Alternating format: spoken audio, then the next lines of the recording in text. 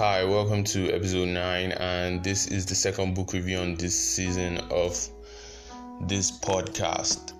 The book I'm reviewing on this episode is called The Monk Who Sold His Ferrari, written by Robin Sharma. This is the third book I've read this year, and that's a lot for me because I didn't think I could. But last year was actually my highest streak because I read 4.5 books because of school life actually, and that was between October 2020 and December 2020. And so straight into the book business. The book is a 181 page book. I'm talking about pages, I don't know about PDF screens. And the book is a fable about fulfilling your dreams and reaching your destiny. For those who don't know what fables are fictional stories that pass some sort of moral message mostly. And the book actually starts with a dramatic scene. It starts with a lawyer in a courtroom during a trial, and this lawyer is a man named Julian, way past his 40s and well-known, six-figure distinguished lawyer. And among other possessions he owns a Ferrari. He got all of that achievement and recognition from mostly being a workaholic and with time getting worn out in every single area of his life. And he was single, so I guess that gave him a lot of time to live whatever lifestyle he wanted. And he chose to eat dinners at the bar and sleep with hot models lifestyle and all that fast life. So during the trial, the lawyer who was probably presenting his case, Julian, has a heart attack and he slumps. He didn't die, the story is not that tragic, but after the incident in the courtroom, he was hospitalized for a while, then he got better, then he got out. And meanwhile, Julian, the lawyer, has this lawyer friend of his called John, who has been working with him for over 20 years, and John was kind of his best friend at the time. But when Julian was hospitalized, John, as a friend, would wanted to see his friend Julian and spend time with him, but Julian refused.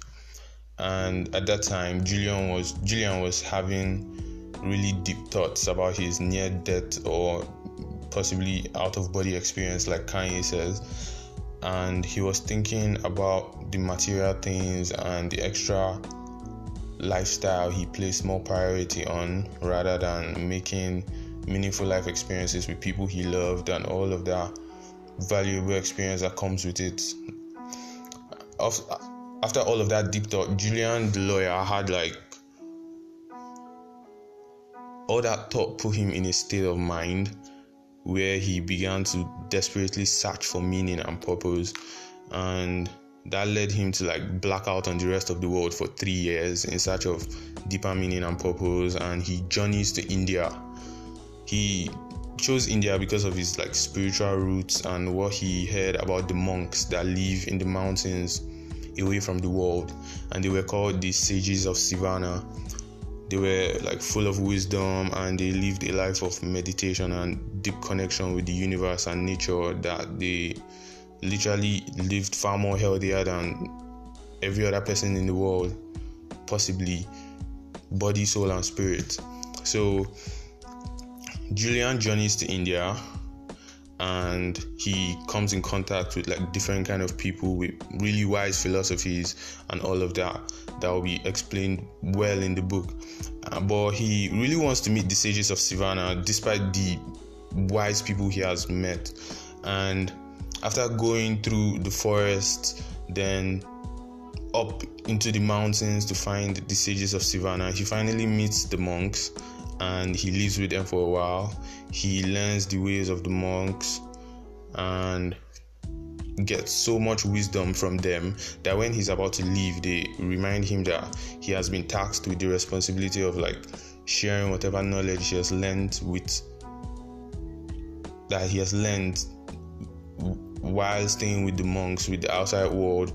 And Julian had a mind-blowing change in his way of life, physically and spiritually, that when he came back from his search from purpose in a foreign country, his longtime friend that I mentioned a while ago, John, saw the new Julian and wanted to know what he tapped in wherever he took a detour to. So Julian saw that and took this opportunity to share the ancient wisdom he has learned from the monks that helps a person manifest purposeful and fulfilled life. So this is really where the book comes to light, because from here it just talks about everything, every little bit of wisdom that Julian got from the monks, his experiences, the people he met on his way, the things he realized in his life, and all of that. I should say that more than 70% of the book is Julian sharing his ancient wisdom that he learned from the monks with his friend. And I haven't finished the book, but there's a host of quotes and statements that will hit you probably and probably put you in a crisis like it did for me, if you're really paying attention, because I really paid attention. In my head, I actually promised to say a lot about the book, but there's just a lot of things in the book I want to say, but I really can't find a way to process them. But either ways, I want you to check it out. It's not a big book actually, so you can just read it and complete it in 7 to 10 days. Someone said if you want to hide something from an African man, hide it in a book, and I actually believe that, because I'm talking to myself too when I say we're getting less familiar with pages and more familiar with screens. And that's what's up. The monk who sold his Ferrari, the distinguished lawyer who forsook his earthly possession after a wake-up call in search of purpose and fulfillment, and all of the wisdom that comes with it. I hope you check it out. And I didn't plan to say anything long. It's a book review. The book speaks for itself well enough, and I hope you pick up a book and have a nice day. Peace.